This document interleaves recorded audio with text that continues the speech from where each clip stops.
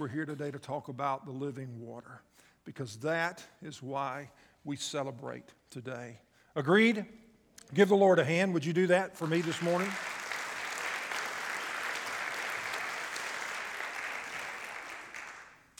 Jesus didn't die to make bad people better, but He came to bring the death to life. And the message of hope, that is the message that we bring today. That the same power that raised Jesus from the dead is the same power that we have access to today. For those of us that are followers and believers of Christ, I heard a story not long ago that after Abraham Lincoln had died, they exhumed his body several times, the latest being up in 1901. Because they were afraid that his body had been stolen. When the stone was rolled away, they thought that maybe the body of Jesus had been stolen. But it hadn't been stolen because He was risen, Mike. He was risen from the dead. I love what Paul has to say in Romans chapter 8.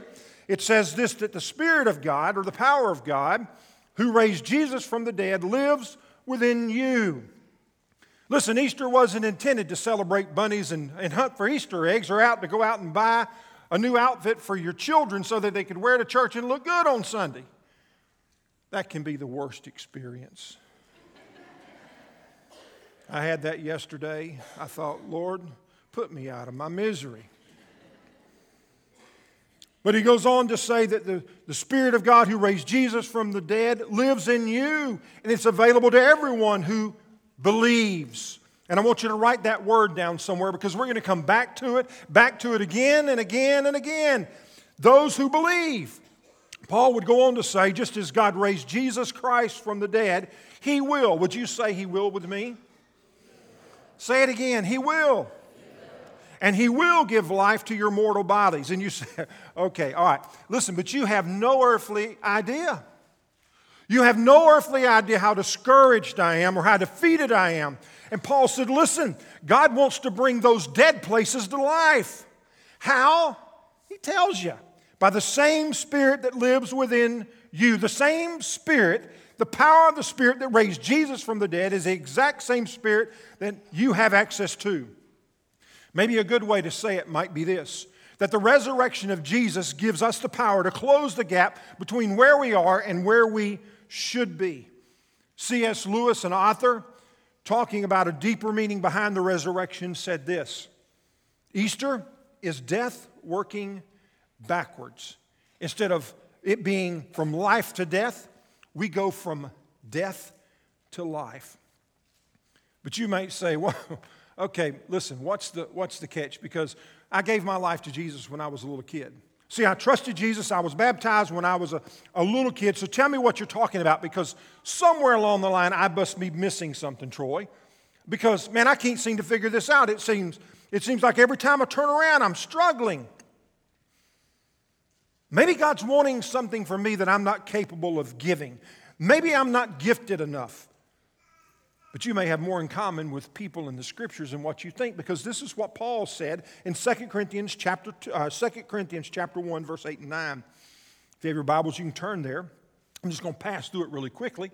But this is what Paul said. We think you ought to know, dear brothers and sisters, and he's talking to believers. Listen, I think you ought to know about the trouble that we went through in the province of Asia. In other words, there must have been some other people that were walking through times of difficulty. And Paul's saying, listen, guys, you aren't alone. You're not alone in your struggles. He says, I understand what it's like to have doubts and feel discouraged. And he goes on to talk about what he was feeling and his experience. He said, we were crushed and overwhelmed beyond our ability to endure. And we thought we would never live through it. In fact, this is how bad it was. We expected to die. But as a result, and listen what he says next. As a result, we stopped relying on ourselves. In other words, I stopped trying to make it happen because I came to realize that I couldn't make it happen. Regardless of how hard I tried, I continued to fail. But Paul said there was something that happened during that time, that he was at the place of his lowest. And he said this, he went on to say and learned, he said, during that time I stopped relying on myself and I learned to rely on God who raises the dead. Now, going back to Romans in a situation where Paul was referring back to the Old Testament and he was using Abraham as an example, This is what he said when he was talking about justification and he was talking about salvation through faith. He uses Abraham, and this is what he said in Romans chapter 4, verse 17. That is what the Scriptures mean when God told him, I have made you the father of many nations.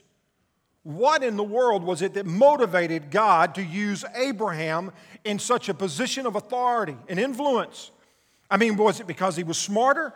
Was it because he was more qualified? Was it because he was wiser? Was it because he was more talented, better looking? No. But he tells us why God chose him. Look at what he goes on to say. It happened because Abraham what? He believed. He believed. What is it that you're hanging on today? What is it that you're believing in today? It wasn't the fact that Abraham had it all figured out. It wasn't because he knew all the answers. It wasn't because he knew what God was going to do or what he wasn't going to do, but he believed. He believed. And look what Paul said. He said this right here, to go on to say, he believed in the God who brings the dead back to life and creates new things out of nothing. So what is it we have to do to go from death to life, to experience this new life that's talked about? If we have the power to experience, the ability to experience the power that raised Jesus from the dead, where in the world's it at? He said, listen, you got to believe. You just have to believe. I want to share with you a story. There are a few stories in the Gospels where we find where Jesus raised somebody from the dead. 3 stories, as a matter of fact. 1, it was the son of a widow. Number 2, it was the daughter of Jairus. And number 3 is the one that we're going to talk about briefly today as we walk through. It's a story that we find in John chapter 11. I'd love for you, because we're going to sit in here for a while. If you've got that passage, I'd love for you to pull it out. John chapter 11. And we're going to talk about the one about Lazarus. We'll talk about the story of Lazarus because John records what took place. And let me read for you some passages of Scripture, and we'll talk about it today. And I'm excited to say that, listen, at the end of our time and our celebration today, we're going to have baptism. Isn't that exciting? Some coming saying, listen, we want to acknowledge to the world that we've trusted Jesus. But anyway, back in John chapter 11, verse 1, this is where we'll begin, and it says, and he records, a man named who? Lazarus was sick. I wonder how sick he was. He was pretty sick. You're going to find that out in just a second. He lived in Bethany with his sisters, who's Mary and Martha. Bethany was a few miles outside of Jerusalem.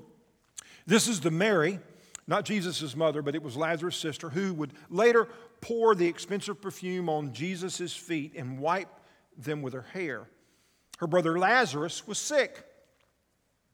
So the 2 sisters sent a message to Jesus saying, Lord, your dear friend, and I love what the NIV, the New International Version, has to say. They put it this way, the one that you love is very sick. She didn't say, the one that loves you, the one that goes to church all the time, the one that has all the Bible verses memorized, the one that is out on visitation, the one that is always up doing their devotion on their knees praying. She didn't say any of that. She didn't say the one that's so committed to you that you need to love him back.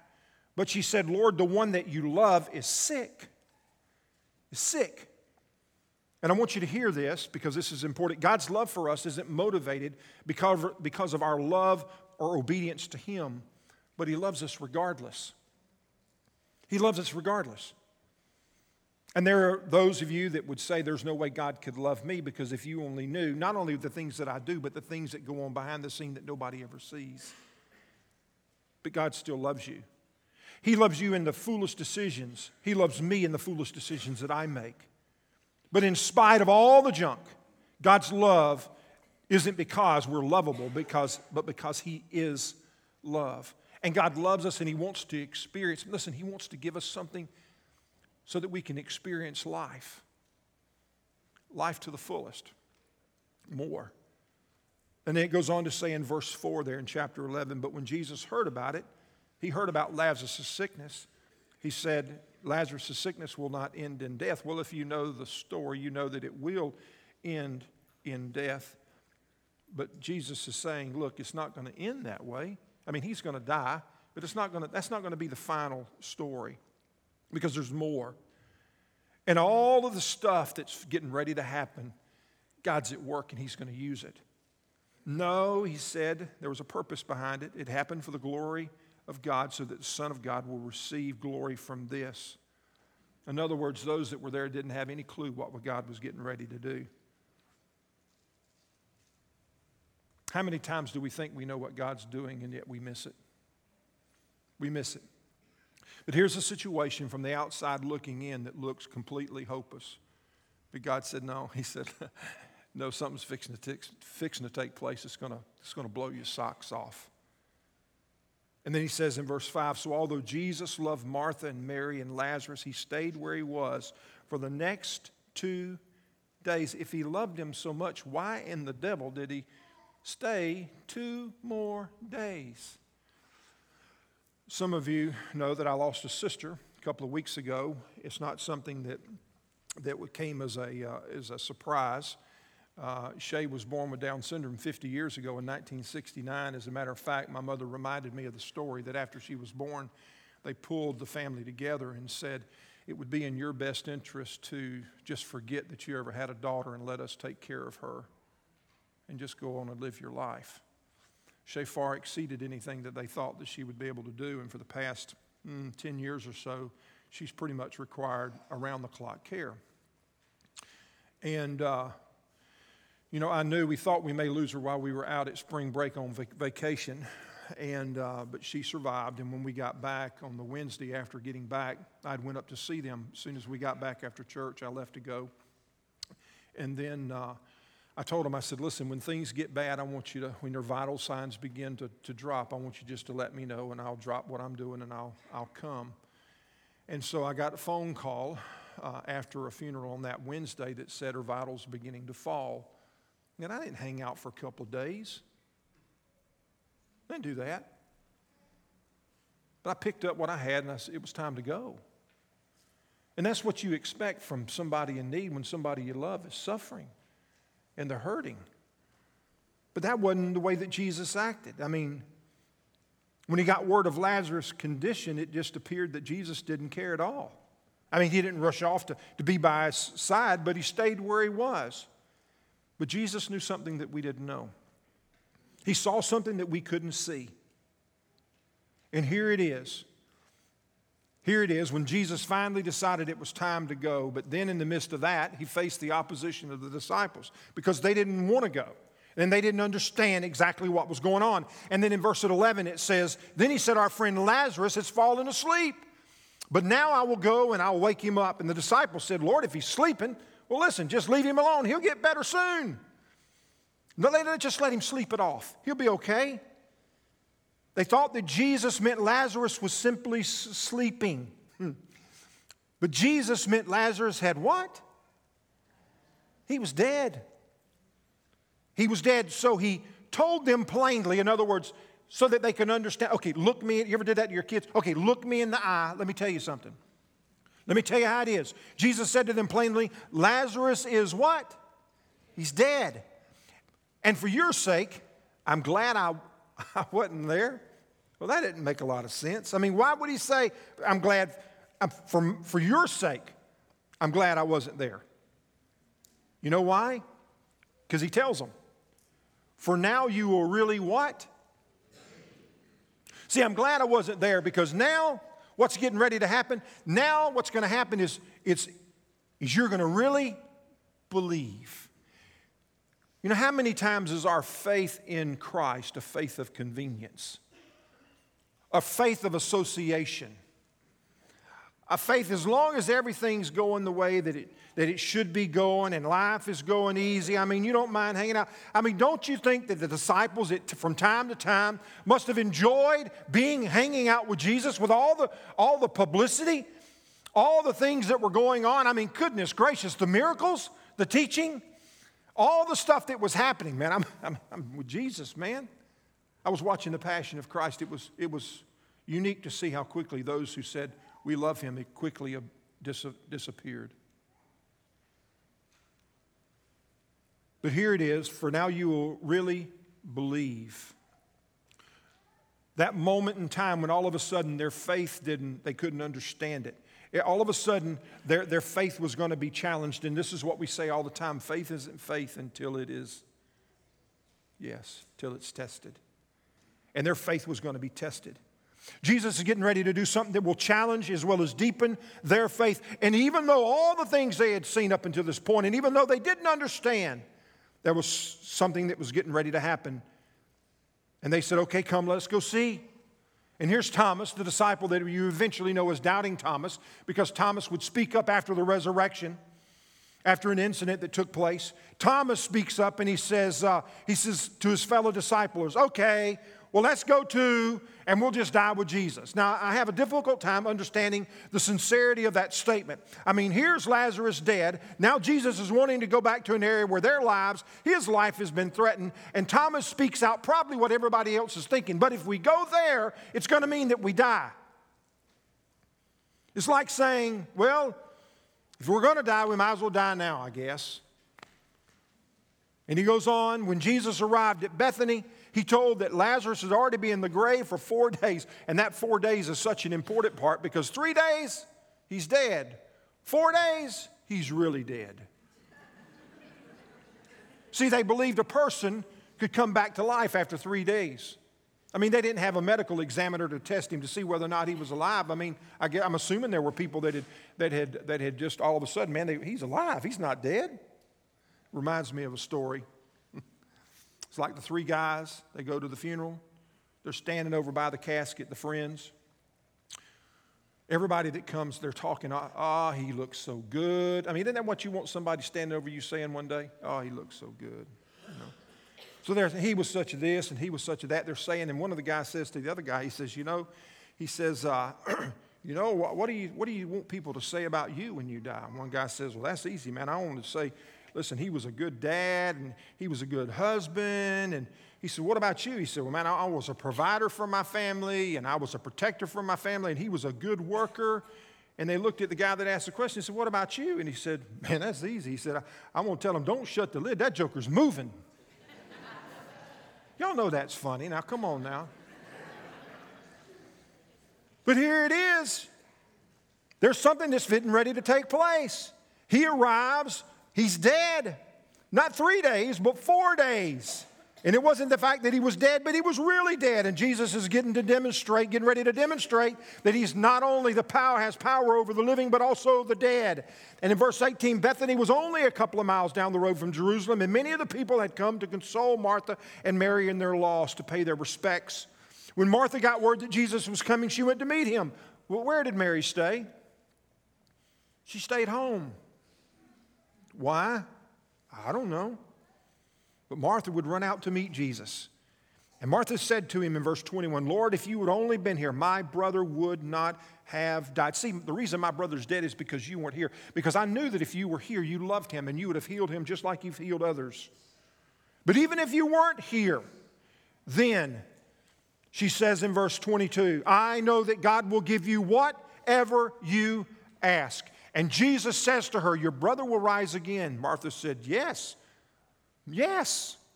He's going to rise when everybody else rises in the last day. But Jesus is saying, no, not the last days, not someday, but Jesus is going to rise, or Lazarus is going to rise today. And then there's something that happens that defines Easter for us. And don't miss it. Don't miss this, because Jesus clarifies that the resurrection is not about the holiday that we celebrate, Easter bunnies and Easter eggs. But it's the person that's standing right there in front of her. And Jesus says to her, I am the resurrection and I am the life. And listen, if you'll lean into me, there'll be some stuff that'll happen in your life that you'll never be able to imagine. And in the next phrase, there's 3 words that Jesus uses. He said, I am the resurrection and the life, and anyone who what? Anyone who believes in me will what? Will live after dying. And write this down someplace in your notes. Jesus has power over life and death. Anyone who believes in me will live. He didn't say those who pray more. He didn't say those who attend church more. He didn't say those who serve more. He didn't say those who give more. But our life, true life, hinges on our belief. Belief. Jesus said, everyone who what? who lives in me and believes in me will never die. Even when life on this earth as you know it is over. When life comes to an end, what he's saying is that there's more. And then Jesus asked Martha the question. And the simple question was this: do you believe, Martha? Do you believe?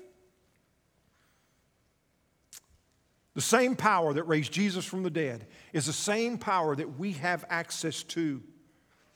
But let's just be honest. Holding on to that can be tough, can't it?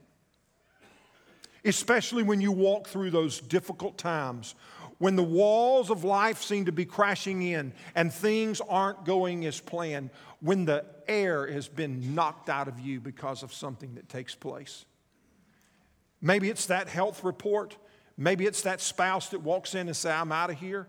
Maybe it's that information from the past that gets dredged up and all of a sudden your life is all over the airwaves. But our hope and prayer on this resurrection day is that there would be one thing that would be significant to you, that you would understand the importance of believing. There's a story about Death Valley that I had come upon. I had heard. I thought it was pretty interesting based on the facts about Death Valley. I don't know. How many of you have been to Death Valley in California? I've never been there. They say it is a barren, barren wasteland. Here's some facts. It's the lowest place in North America at 282 foot below sea level. It's one of the driest places in the world at an annual rainfall of less than 2 inches of rain per year. It's also one of the hottest places on the planet. Recorded a temperature of 134 degrees, an average temperature in the month of July at 116. So in other words, there's a reason they call it Death Valley. It's barren. But there was something that took place in the winter of 2004. It was a freak storm that dumped some 3 years of rain in a period of just a season during the wintertime.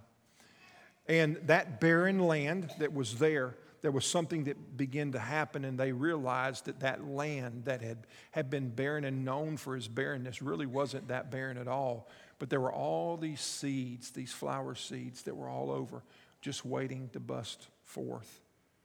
Below the surface, there were millions of seeds waiting for that resurrection day. And just as Death Valley had that resurrection day back in 2004, did you see those pictures? Incredible. That's a barren wasteland. And just as it had that resurrection day, we could say, see, there are lives in here that you can identify with barrenness and brokenness because that's where you are. That's what you've experienced in life. And I have to say that in the midst of all that pain and all that suffering, there is life begging to burst forth through the power of the resurrection of Jesus Christ. Man, I got emotional standing up here when I was facing the cross and remembering the significance of the cross, yet the power of the resurrection. This is what Paul had to say as he wrote to the believers at Ephesus. And I would say this is our prayer for you, for all of us. Paul said to the believers there, he said, I pray that your heart will be flooded with light so that you can understand the confident hope that he has given to those of us, to those he called, his holy people who are his rich and glorious inheritance. I also pray that you will understand the incredible greatness of God's power to us who, what? Believe. Believe. What is it you're believing in today? Easter's not just an event, it's an experience, but more than that, it's the person of Jesus Christ. Can I let you into my crazy life just for a second? I had been preparing my family for Shay's death and talking about funeral and services and things as such. So after Shay had passed away, we began to finalize some details of the services and what would take place. And I said, well, I tell you what, why don't we just sing Amazing Grace down at the graveside, and we'll do this at the church house, and then we can do this down at the graveside. And I said, we'll just sing a verse. And my mother said, we're not doing that. I said, Mom, it's fine. It's good. It's easy. Lots of people know it so they can join it. We're not singing Amazing Grace. I said, Mother, your sister was not a wretch.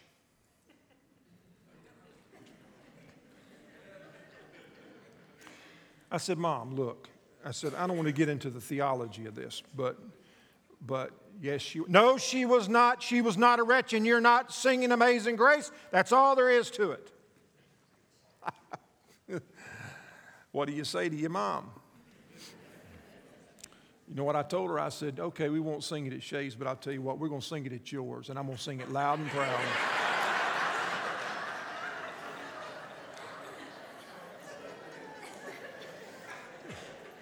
Matter of fact, I'm going to sing, wretch, wretch, wretch, wretch, wretch, wretch, like me. And we laughed, and we laughed. But you know what keeps us from accepting the invitation to follow Jesus? We don't understand how wretched we truly are. Think about it. What would keep us from making the most important decision of our life is because you don't think you need Him. It's because you don't think you're wretched. You don't see yourself as being wretched. You don't see yourself as being sinful. And you deny the fact you don't need Him. I loved what Billy Graham wrote in a final column that was printed after his death. He was asked a question later on in his life, near his death, and they recorded his answers, and it wasn't printed until after he had passed away. But the question was asked, how do you want to be remembered? And I write to you, and I quote from you from that final column that was written, that was published after his death. It said, I hope I will be remembered as someone who is faithful. Faithful to God, faithful to the gospel of Jesus Christ, and faithful to the calling that God gave me, not only as an evangelist, but a husband and father and friend. I'm sure that I failed in many ways, but I take comfort in Christ's promise of forgiveness. And I take comfort also in God's ability to take even our most imperfect efforts and use them for His glory. By the time that you read this, I will be in heaven. As I write this, I'm looking forward with great anticipation to the day when I will be in God's presence forever. And then he writes this. But I won't be in heaven because I preach to large crowds. I won't be in heaven because I've tried to live a good life. But I'll be in heaven for one reason and one reason alone. Because many years ago, I placed my faith and trust in Christ Jesus, who died on a cross to make our forgiveness possible and rose again from the dead to give us eternal life. Do you believe? Do you really believe? Do you really believe that that which is dead can be brought to life? Do you really believe it in some of the worst moments of your life and the times when you're so depressed and so discouraged and so defeated? Do you really believe that God can bring life? Do you believe? Because everything hinges on our belief. Would you pray with me today? This is very simple, very easy. It's not complicated. What is it you believe?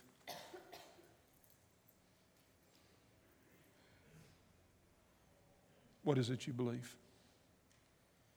Do you have a personal relationship with Jesus Christ? If you were to die today, do you know without a shadow of a doubt where you'd spend eternity? Not because you've been baptized, not because you've gone to church, not because you raised a hand, not because you filled out a card, but do you know without a shadow of a doubt, because of your faith in Christ, do you believe that you're saved? Right now, you have an opportunity to nail that down if you don't. If you're here today and you say, Sid, I don't understand. I've never made that decision. Yes, I've gone to church. Yes, I've done this, but I've never placed my faith in Christ. Right there where you are, in the quietness of this moment, You can pray something, and this prayer doesn't save you, but what it does is an identification of where your heart is. Jesus, man, I recognize how wretched I am. I recognize that I'm a sinner, that I can't save myself. I recognize and I believe that Jesus died, that he died on a cross, that he was buried in a tomb, but he was resurrected. And because of that, I can have life. And that's the life that I want. I want that life, Jesus, that looks like Death Valley, that's been resurrected with all those flowers. That's what I want to happen. I want my life to look like that. I want to experience the more that's available to me. I don't want to live this way any longer. I want to believe. And if that's you right there, you can declare your faith and say, Jesus, I want to follow you. And just pray, Jesus, forgive me of my sins. I confess my sins to you. I want to place my faith and trust in you. I want to live for you and you alone. I declare my allegiance to you. And if that's where you are, right there where you are with heads bowed, just raise your hand and say, that's me. Man, today I want to declare my faith in Jesus. Today I want to know without a shadow of a doubt, if that's me, there's several people. That's you. Man, after the service, I'd love for you to come and see me. Or just take one of those cards and write on there today your name, and today I made a decision for Jesus. I made a decision for Jesus. Father, I thank you for these that have responded for the work. Maybe there are other things in there maybe there are people that are followers of Christ that have just become so discouraged. Father, help us to believe. Help us to lean into you in those times. And for those that are here today that have prayed to receive Christ, even today, would they make that decision public through letting us know, either through that card or through personally coming to say, today I want to follow Jesus. What a blessing it is.